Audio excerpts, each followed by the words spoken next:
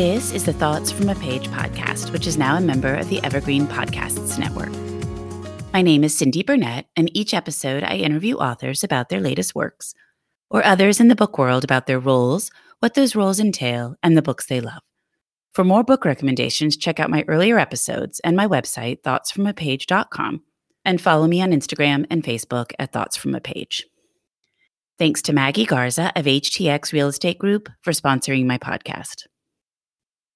Today, I am interviewing Elizabeth Passarella about Good Apple. Elizabeth is a magazine writer and a former editor at Real Simple, Vogue, and InStyle. She is currently a contributing editor at Southern Living. She is originally from Memphis, Tennessee, but has lived in New York City for 22 years. She and her husband are raising 3 kids in a 2-bedroom apartment. I really loved this conversation with Elizabeth, and I hope you enjoy it as well. Before we get started, I am really excited to tell you about my latest sponsor, the Young Center, here in Houston. The Young Center is delighted to present author and producer Delia Ephron on October 5th at their 2021 Fall Benefit, Who's in Your Inbox? Delia Ephron talks about life, change, and the relationships that matter. You know Delia's work. With her sister Nora, she co-wrote You've Got Mail and co-produced Sleepless in Seattle.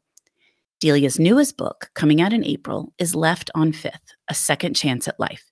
In it, she describes her story of falling in love after the death of her husband and sister, being diagnosed with cancer, and living through it all with humor and grace. To register, go to younghouston.org and click on Delia Ephron. I've included a link in the show notes. You will get $10 off your ticket when you write Thoughts from a Page in the notes. I am personally planning to attend online, and I hope to see you there as well. Welcome, Elizabeth. How are you today? I'm doing great, Cindy. Thanks for having me. I'm so excited to talk with you about Good Apple. And the timing works so well because I just moved my daughter into college in New York City. And so I was just up there. And so as I read your book actually while I was there, and it was just so much fun to kind of put some of that stuff in context and think about the things that I love about New York City and some of the things that make it a little different from where I live in Texas and everything. So I just thoroughly enjoyed it. Oh, that makes me so happy. And welcome to New York, to your daughter. That's really exciting. It's nice to have people who aren't native New Yorkers back in the city again, whether that's students or tourists. We're just happy for people to be back after a very long year and a half. I was so happy to be back because we usually regularly go a couple times a year. And so it had been the longest time that I hadn't been there since college, I think. And I just kept saying over and over again to my daughter, I'm so happy to be here. And she's like, I know, Mom. After a while, a different energy about New York City. And it's not really replicated anywhere else. And the sounds all night long and all the lights and the big buildings. And I just was thrilled to pieces to be back. And I'm so glad I'll have a reason to visit regularly. Yes. I love that you say the sounds at night and the big buildings. That so often those are the things that people complain about. But those are things that I love about New York too, for sure. I can't sleep when I go home to Memphis and it's quiet and there's no traffic or no sirens. And I love the big buildings. Those are some of my favorite sort of things about looking around the skyline of New York and seeing all the skyscrapers. So that warms my heart to hear you say that. Yeah, it's funny. And then we popped over to Brooklyn to go to Books Are Magic. And just in that part of Brooklyn, everything was so short, like, 2-story buildings. And I was like, oh, this is so funny because you kind of picture what you know about a place. And so I've only ever really gone to Manhattan over and over. And so I thought, oh, Brooklyn, and people say that, but Brooklyn is so different. And it was just kind of interesting. And it makes you understand why different people pick different areas. But it was just a surprise to me because I kind of think of Manhattan as all of New York City. Yes. And well, that's one of the things I think I love the most about Manhattan or New York City in general is that even different neighborhoods in Manhattan, but especially when you go to different boroughs, it feels like a different city.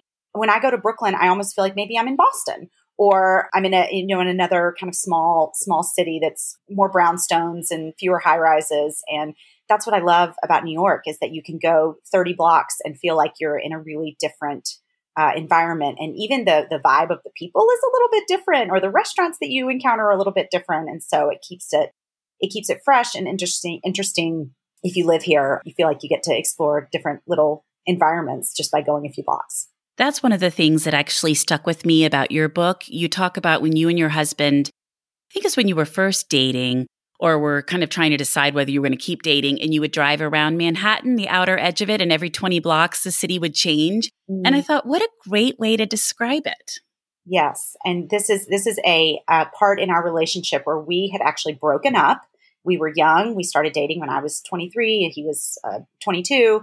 We had just graduated from college, and I had decided that we were not meant to be, that he was not the kind of man that I was supposed to marry. And I promptly broke up with him about 4 months after we started dating, or 6 months after we started dating. And then I would go out on other dates with other people, and I would miss him, and I would call him and tell him about this horrible date or this boring date that I'd been on. And at the time, my husband, who grew up in New York City, and he had a car, which is something I didn't think anybody had when I moved to New York City. I thought everyone just moved around the city in taxis or public transportation, and that was it. I did not realize that plenty of New Yorkers, tons of people who live here, and my family now, we have a minivan of all things. We have an enormous minivan. So a lot of people in New York have cars. They park them on the street. Some people pay for a garage. We do not. We park our cars on the street. But my husband had a car. He had this old beat up Jeep Cherokee that he had had forever. The air conditioning didn't work. It smelled awful. And he would come pick me up, and we would, as very angsty and romantically challenged 23-year-olds who have broken up and are deciding whether or not to get back together we would fight and cry and, be sad and argue and try to figure out what to do about our relationship. And we thought we were so old, and we thought we were so mature, and we were just wrestling with the great problems of life. And he would drive around the perimeter of Manhattan while we were having these incredibly deep discussions. And I was crying, and he was wondering what he had done wrong, which was nothing. So we would drive around the perimeter of Manhattan, and we would go down the West Side Highway, and we would go up the FDR. And that was at the beginning. I'd only lived in New York a little over a year. And so that was how I really started to understand just the geographic layout of New York, where the bridges that crossed the East River and the Hudson River all went, what connected to them on the other side, and how the tip of Manhattan looked, because that was a part of Manhattan that I didn't go to that often. So it was, I say in the book, I fell back in love with him. I fell in love with the city. I fell in love with we were all tangled up together in those moments. And we did end up getting back together a few months later. But yes, those were incredibly dramatic, as you can imagine, and also really life-giving evenings to me, or not even evenings. They were probably early mornings. It was probably 1 o'clock in the morning when we were doing this, but he would come pick me up, and yes, we would drive around Manhattan for hours and process the ins and outs of our breakup. But it was a really memorable time in our life and our relationship. And a great way to learn the city. Yes. Yes. One of the things I usually ask someone to do is give me a quick summary of their book. So I know we kind of got started talking about New York and how much we both love it, but why don't I back up a bit and ask you that so people that haven't read your book can understand exactly what you're writing about. Okay. So my book is called Good Apple, and it is a collection of essays. So it is, I would not describe it as a memoir, even though I certainly talk, it is about my life.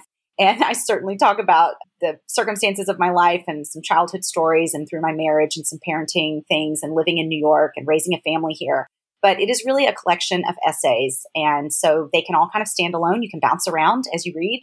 But they all, I would say, have a thread running through them of, I grew up in a southern town. I grew up in Memphis, Tennessee, in a pretty conservative, very Christian home, although my dad was Jewish. So it wasn't a typical Christian home that I think you would think about in the Bible Belt of the country.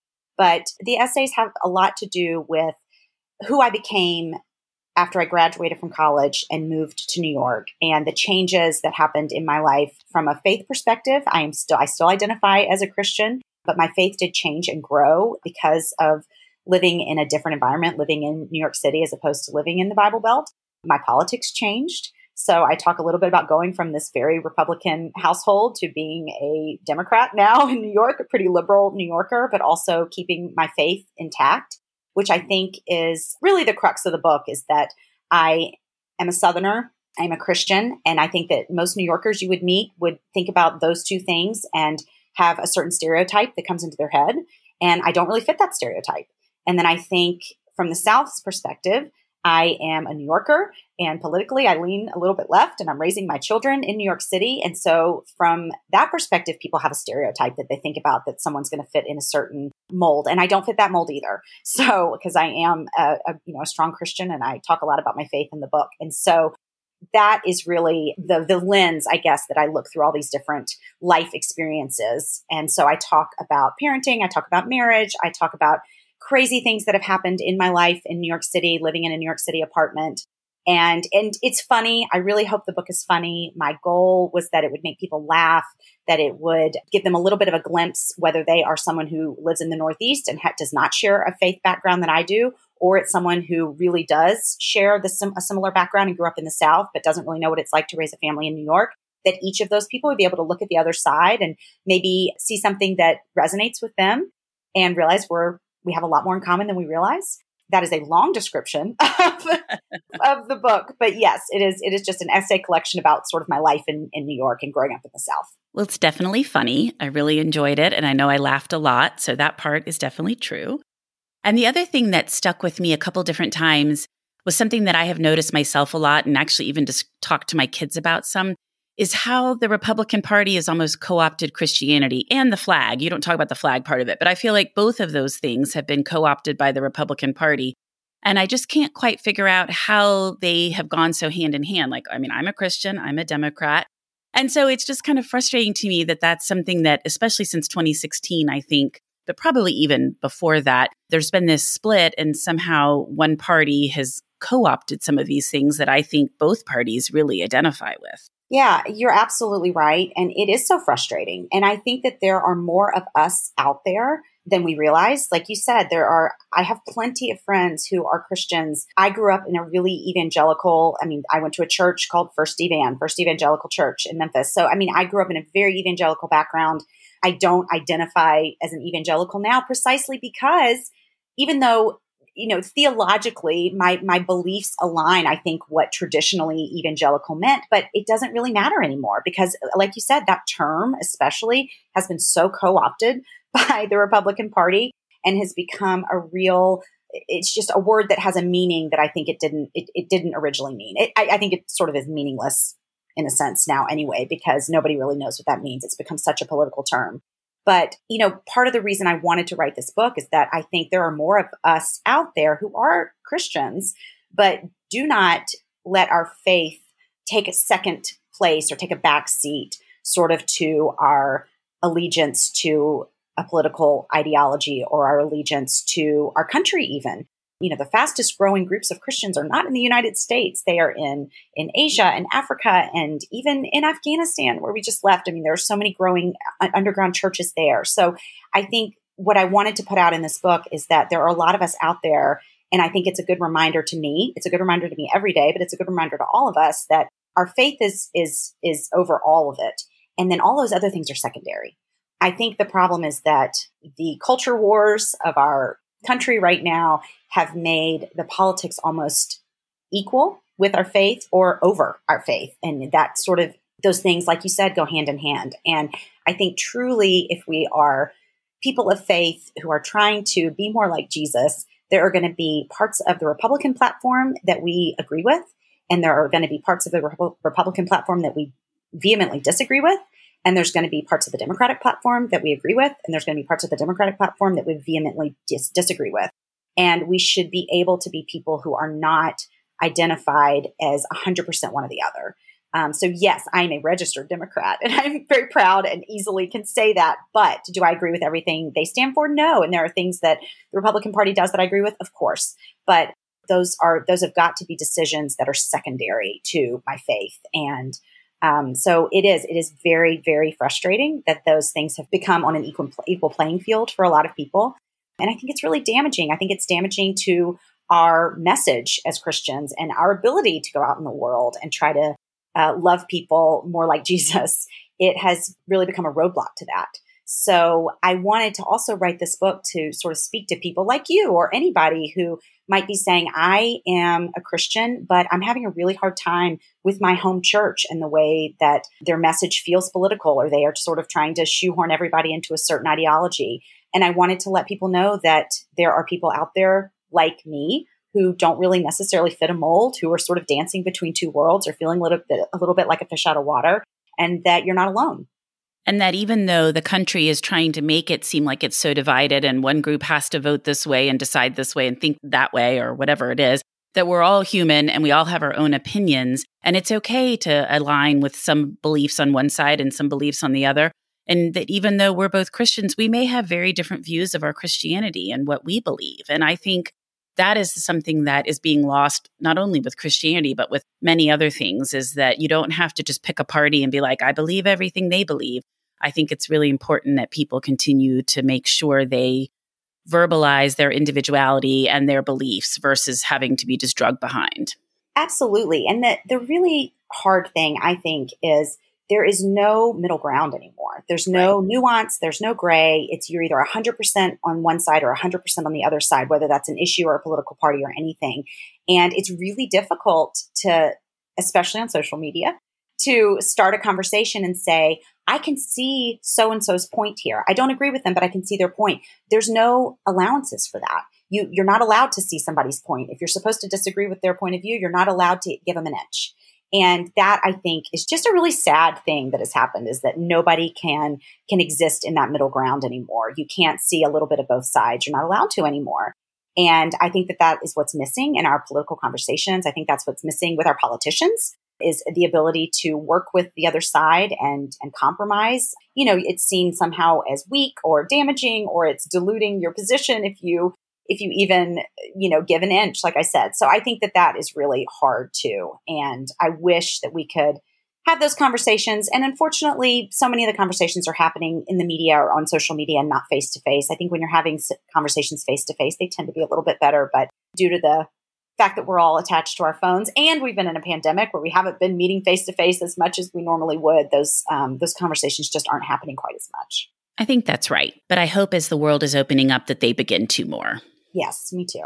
Well, how did you decide to write the book? So I've been a magazine writer for 22 years, and I love writing essays. I love writing personal essays. I love writing nonfiction. I think it had always been in the back of my mind that I would like to write a book, but I was paying the bills and freelancing and raising small children. And I am not a great multitasker, Cindy, at all. So I am either all in on one project or all out. I'm all in on one thing at a time. And so when I was working in magazines, I'm not someone who gets up at 4 a.m. before my children and writes for 2 hours before they wake up. I've never had that ability. And so it just got put on a back burner. And I think that a whole host of things lined up just in a very serendipitous way about 3 years ago, where my children are a little bit older and in school. I did have a baby. But babies, sometimes you can sort of ignore a little bit. He wasn't old enough to not ignore yet. So he was still young enough that I could sort of pass him off to somebody.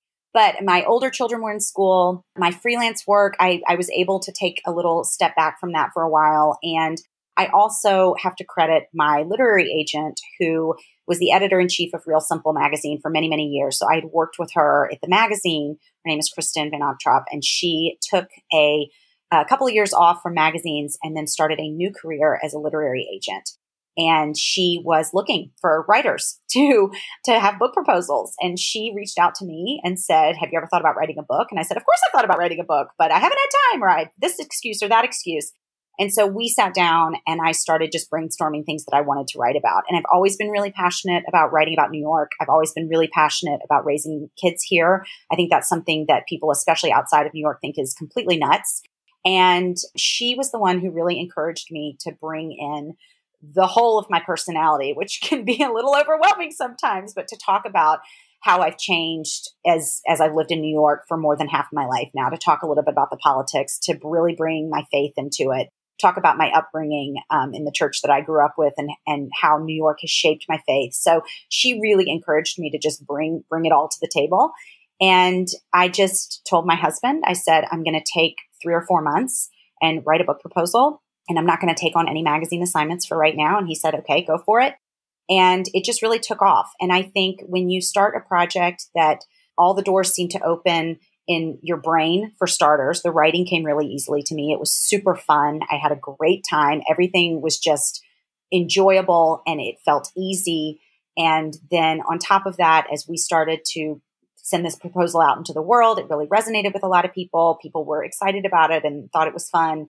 And it felt really, really right. So as much as I would have loved to write a book when I was 25, and I would have, and I did start writing several different ideas for books, I think as a 40, I guess I was 42 maybe when I started writing this book, 43, as a 41, 42-year-old, I do think I had a little bit more life experience and I had a little bit more to say. And I think this was the book that I was meant to write. So it took a little while to get there. I think if you'd asked me when I was younger, how old will you be when you write your first book? I never would have said in my 40s, but I think that I am much happier with this book than I probably would have been with a book that I'd written at 25. So yeah, all the parts just came together, I think, with the right timing. Well, at 25, you haven't really lived long enough to be able to write the book you've now written. I was going to write a book about how hard the first year of marriage is, which again is, my husband probably would not have been happy. He loves to talk about how I thought our first year of marriage was so hard. And he'll sometimes pipe up and say, I was pretty happy. I thought it was fine. But that was the book I really wanted to write. And I'm really thankful I didn't. Well, yes, because once you're married longer and you have children and everything, you're like, okay, that first year of marriage was a lot easier than some of these years have been. At least that's what we find. Yes. Yes. We always look back and think we had so much time and we just didn't realize it. Oh my gosh. Yes. Amen. I mean, I think about all the times where I would wake up at 10:30, 11 in the morning. We'd watch TV or the news. We'd read the paper cover to cover. And we thought, oh, we've got a busy day. And it's just, you had no idea. So no idea at all. But that's okay. That's the way it's supposed to be. I really liked the essay about living in New York City with children, about, I think it's called like, whatever the square footage of your apartment is, 1294 or whatever the correct 1,241 square feet. Yeah. Okay, 1,241 square feet. Because I remember when I first started going to New York with my mom and sister and was right out of college. And so, I didn't really pay attention to that kind of stuff. But once I had young children, I was always like, oh my gosh, what must it be like to have to get the stroller down the stairs and then cover up the baby when it's like freezing cold and get your groceries and do all of that? It must be really hard to raise young children. Now, of course, a lot has changed since then. Food delivery and grocery delivery and, some of those things are much more prominent than they were then. So I'm sure some of those parts that I worried about then aren't really an issue now. But still, you do talk about having to go to the park versus throwing them out in the backyard and some of those things. So do you want to talk a little bit about that? Because you must get asked that a lot based on that essay. Yes. So those things, I have to say, when I had small children, grocery delivery was not really a big thing either. So I definitely lived through the years of hauling children and groceries home. It's funny. I just recently met a really lovely woman who was a reader and had reached out to me because she and her 3 very young children, I think ages 3 and under, 3 kids, were just moving to New York because her husband was starting law school. And I said to her, I think it is much harder. It's got to be much harder. And I have so much admiration for the bravery of parents who move to New York with children already. So they've lived somewhere else and then they moved to New York. My family grew organically here. We had all of our kids here. We got married here. And so I've never known raising children anywhere else. So I think that there's a little bit of ignorance is bliss. There is a little bit that my husband grew up here. So there are certain things that felt weird to me that are completely normal to him. And so whenever I would say, oh, but what about, this or this? And he goes, well, when I was in 3rd grade, I did X, Y, or Z, and it seems really normal. So I think that helped me a little bit. But yes, there are certain challenges in terms of we do have a car, but on our day-to-day errands, of course, we are on foot. We are walking with strollers. We are carrying kids in ergos and going places. At the same time, I think if I had to get a kid in and out of a car seat every single time I stopped to run an errand, that seems really arduous to me. So I think it just is what we're used to. The thing that people, I think, are most, I guess, curious about is living in a small space and kids sharing rooms. My youngest, my 3-year-old lives in a closet. He sleeps in a very lovely walk-in closet. And I would say that, number one, my kids love sharing a room. I love that they share a room. I think that they have learned certain lessons in terms of compassion towards each other, flexibility towards each other, and their sleeping habits that they might not have learned otherwise. You do have to cut down on the stuff. When I go visit my sister who lives in a beautiful house in South Carolina and they have blow up paddle boards and kayaks and a million bikes. And I think, oh yes, we don't get to have these things. So I think that I am someone who really appreciates minimalism and throwing out things and purging a lot. You have to be very, I guess, amenable to that to live in New York. You just can't have a lot of stuff, but I like that. My house is pretty easy to keep clean. Everything has a place. It's pretty tidy. We just don't own a lot of extraneous things. And in terms of just walking around and taking public transportation, the thing that I love about New York is that my kids are constantly bumping up against, literally and figuratively, bumping up against our neighbors, people in our neighborhood who are really different from us, people who are speaking different languages, people from different countries, people who are of different socioeconomic status, everything. And I think it's in New York, it's not that you can't get that in other cities. You can. There are so many wonderful, diverse pockets in cities all over this country. But in New York, if you are tempted to sort of cloister yourself in a bubble or surround yourself with friends who are very similar to you, you almost can't.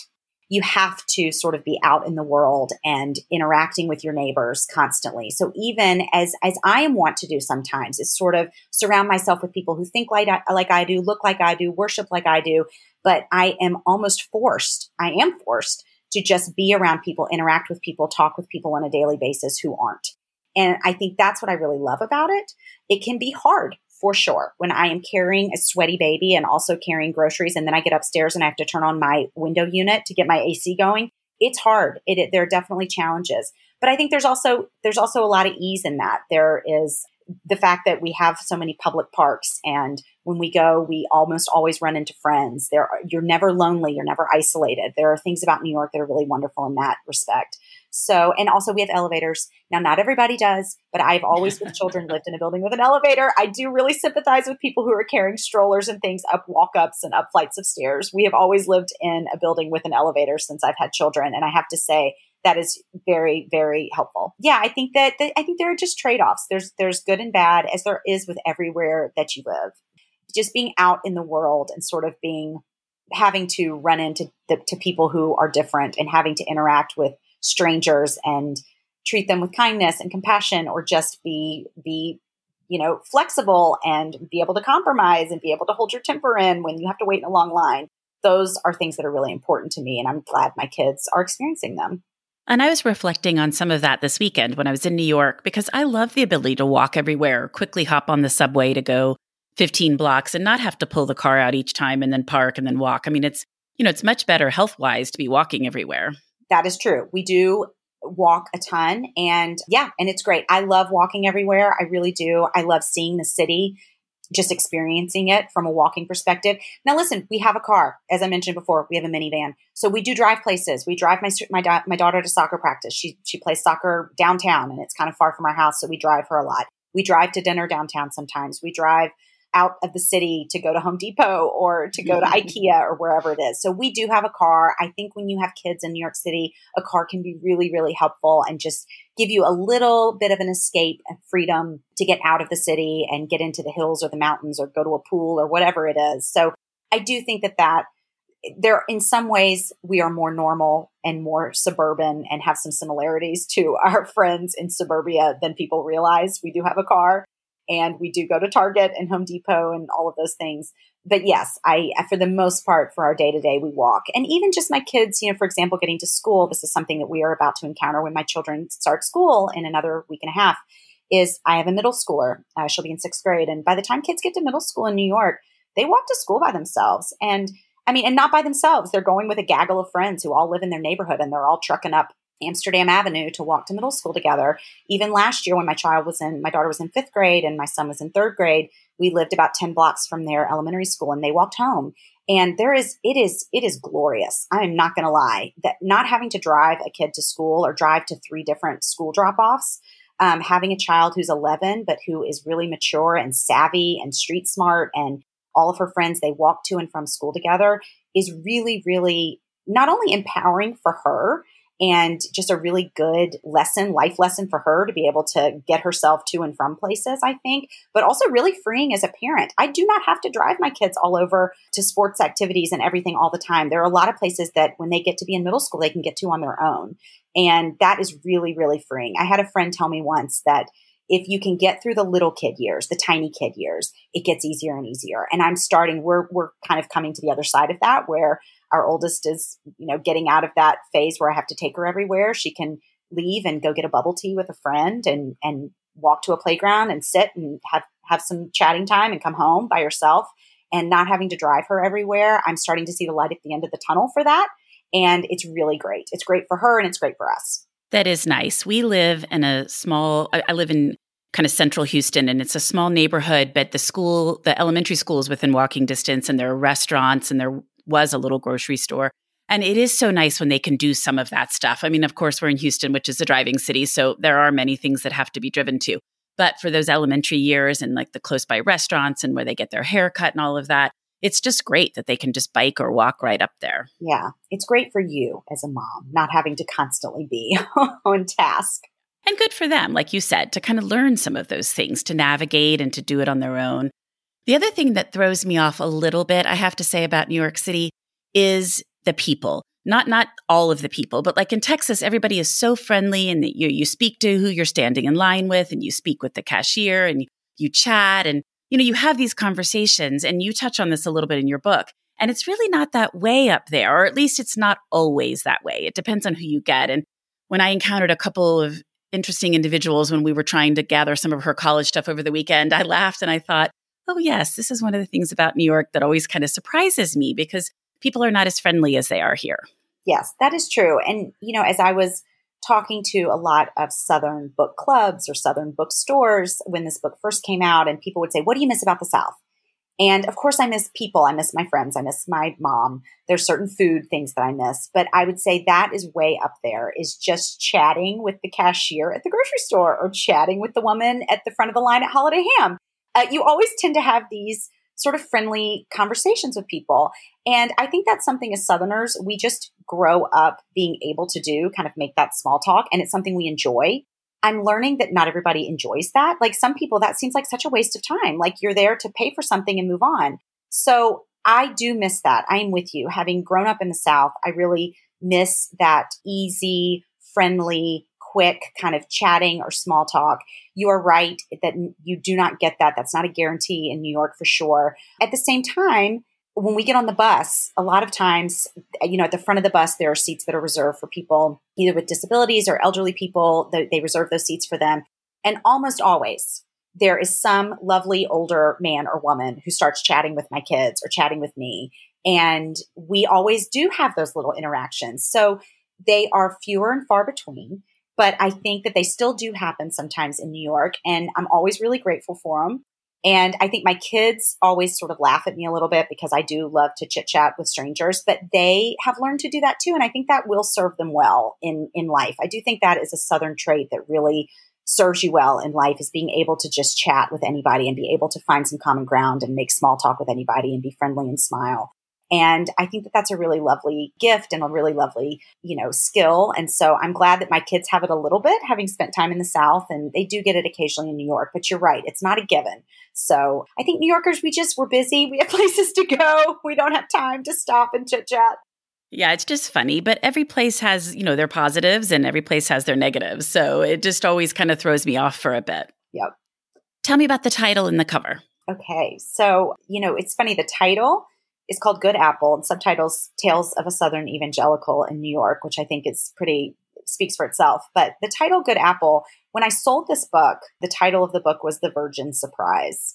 And that is now the title of the first chapter. And I always knew that was not going to be the final title of the book. I think my mother might have just dropped dead of a heart attack right away when she saw that book come out on shelves. But at the time, we were sending out this proposal and I didn't have a title and I didn't know what. And my agent said, call it The Virgin Surprise. At the very least, it will get people to open the email. And I thought, okay, you're right. Let's do it. So we did. And I don't know if people opened that email from my agent that they might not have opened otherwise, but it certainly did get attention. But I knew that down the road, I was going to change it. So I brainstormed a lot of different ideas for a new title. And the title Good Apple was just, I wanted to have a play on the Big Apple. Obviously, the book takes place, so much of it takes place in New York, and I have such a love for New York. And I think that often people do have not a negative connotation in New York, but there's a mystery about New York, or it seems a little bit overwhelming or a little bit big. And it's been such a place of goodness and a place of, love and family and growth and just wonderful things for me. So that was just kind of the play on the title. And as far as the cover goes, I have to say my publisher was so gracious to me because I don't think a lot of first-time authors, or maybe any authors, I don't know how much input people normally get on their cover. They were really nice and let me give a lot of input on my cover about what covers I liked, things I didn't like. And I love that it has the skyline on it. This cover has a funny story behind it because I chose it because it started out looking very similar. It had sort of the apple blossoms on the tree. It had the skyline of New York. It was a different color. And up in the corner, it had a little sort of subtle, I guess it wasn't subtle enough, a little rat bottom, a little hairy rat bottom with a tail, which if you've read the book, there is a very pivotal chapter in the book about a rat in my apartment. I won't get into too many details in case it grosses people out, but the bottom line is that rat grossed people out. When they went to the sales conference with my publisher, people did not like that rat. And that is why I chose that cover, because I loved the rat. I loved it. And I thought it gave it a little bit of an edge. I thought the book cover looked a little bit like fiction. I wanted it to make sure it read nonfiction. It looked a little fictiony to me, but I said, but the rat butt really gives it that a little bit of edge, a little bit of humor, and a little preview of what's inside. And I thought it was so great. And then they took the rat butt off because people were really turned off by the rat, which I understand. I get it. But it was just no, like mass market. If this book's going to be in bookstores, people don't like rats.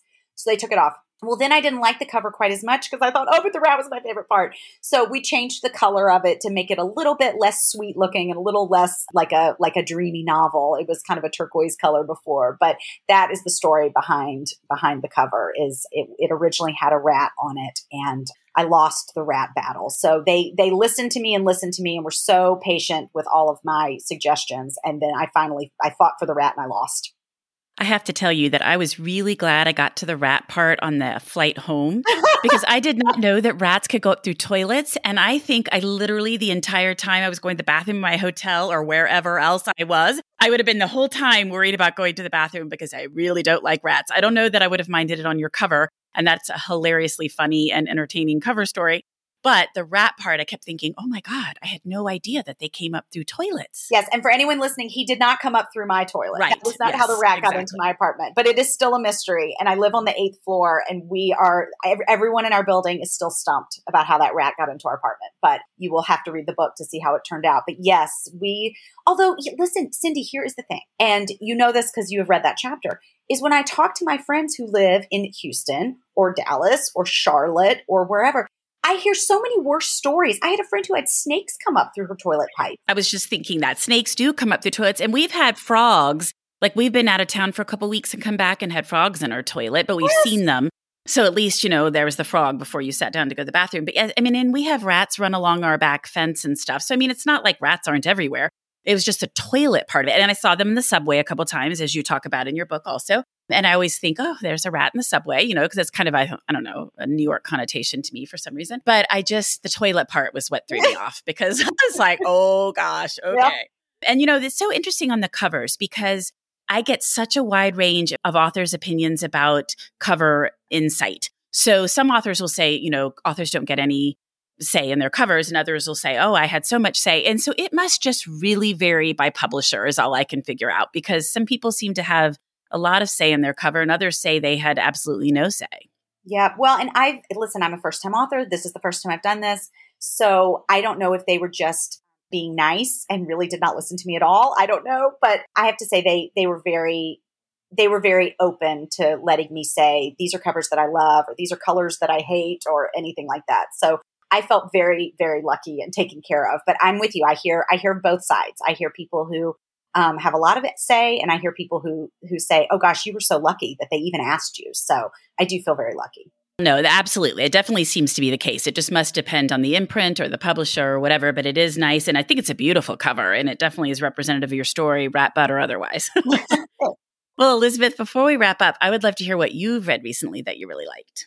Okay. So I was in preparing for this podcast, I was listening to some past episodes, and I listened to my friend, Julia Claiborne Johnson, who wrote Better Luck Next Time, which book I loved and who I know. And she recommended the book that I was going to recommend. So I'm sorry, Julia. I'm sorry, Cindy. But I have to say, one of my favorite books that I have read this year is Sorrow and Bliss by Meg Mason. I read it a couple of months ago.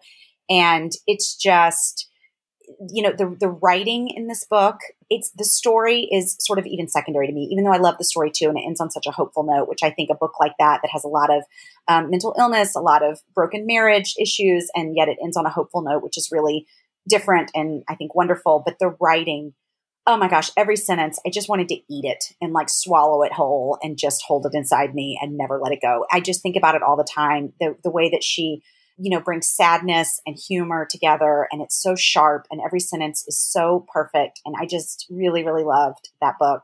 And the other book that I just finished was Anxious People by Frederick Bachman.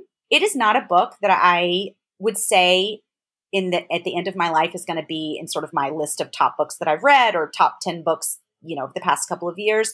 But it was a book that I really needed at the time it came into my life. I had just read a really highly anticipated, hugely successful novel that I could not get into and I didn't finish. And then I read a really heavy memoir that was really tough to get through. And this book was just sweet and hopeful and just, I don't know, it had lovely characters. It especially living in New York, in this book, people are in a apartment showing, a real estate showing, and they end up in this traumatic situation together. And it's the relationship that grows between these people and also the relationship of all the people in the town around them. But as a New Yorker, you end up in situations like that. You get stuck on a subway train that suddenly stalls for a little while and you're stuck on this car and you're looking around at these people and being like, okay, if I'm stuck here for 3 hours, what am I going to get to know about these people? And how are we going to help each other or be there for each other? Or living in an apartment building, especially during the pandemic, living on top of each other and just looking in on each other, checking on each other, helping out our elderly neighbors in our building when it was hard to go to the grocery store. All of those things just really resonated with me with this book. It made me want to go outside and hug my neighbors. It made me want to, be kinder to the strangers on the street. It was just a really sweet and lovely, a little predictable, but a really sweet and lovely book. And I just really enjoyed it. It is sweet and lovely, and it's really different than his other books. I love A Man Called Uwe. That's one of my favorite stories. Yes, I love and I did like this one too. I did think it was predictable, but I did enjoy the community aspects of it a lot. It came into my life at a time when I needed something a little easier and a little sweeter and just fun and enjoyable. And those books are so nice because you just end with such a happy, hopeful feeling. Yes. Well, Elizabeth, thank you so much for joining me on the Thoughts from a Page podcast today. I really enjoyed speaking with you. It was my pleasure, Cindy. Thank you so much for having me. And now for a quick break. For the last year, I have been focusing more on my health and my eating habits. In connection with that, I have started drinking AG1 in the morning. I first gave AG1 a try because I needed more energy. Since drinking AG1 daily, I have definitely felt more energized. Not only does AG1 deliver my daily dose of vitamins, minerals, pre- and probiotics, and more, but it's a powerful, healthy habit that's also powerfully simple. It's just one scoop mixed in water once a day, every day. I know with AG1, I'm giving my body high-quality nutrition. Every batch of AG1 goes through a rigorous testing process, so you know it is safe. And AG1 ingredients are sourced for absorption, potency, and nutrient density. AG1 is the supplement I trust to provide the support my body needs daily, and I am really happy to have them sponsoring my show. If you want to take ownership of your health, it starts with AG1. Try AG1 and get a free 1-year supply of vitamin D3K2 and 5 free AG1 travel packs with your first purchase exclusively at drinkag1.com/thoughtsfromapage. That's drinkag1.com/thoughtsfromapage. Check it out. Thank you so much for listening to my podcast. If you like this episode, and I hope you did, please consider joining my Patreon as a page turner. Follow me on Instagram at Thoughts From a Page. Tell all of your friends about the podcast and rate it or subscribe to it wherever you listen to your podcasts. I would really appreciate it. The book discussed today can be purchased at the Conversations from a Page bookshop storefront, and the link is in the show notes. Thanks so much to my sponsors, the Young Center Houston and Maggie Garza of HTX Real Estate Group. They really help me continue to produce this podcast. I hope you'll tune in next time.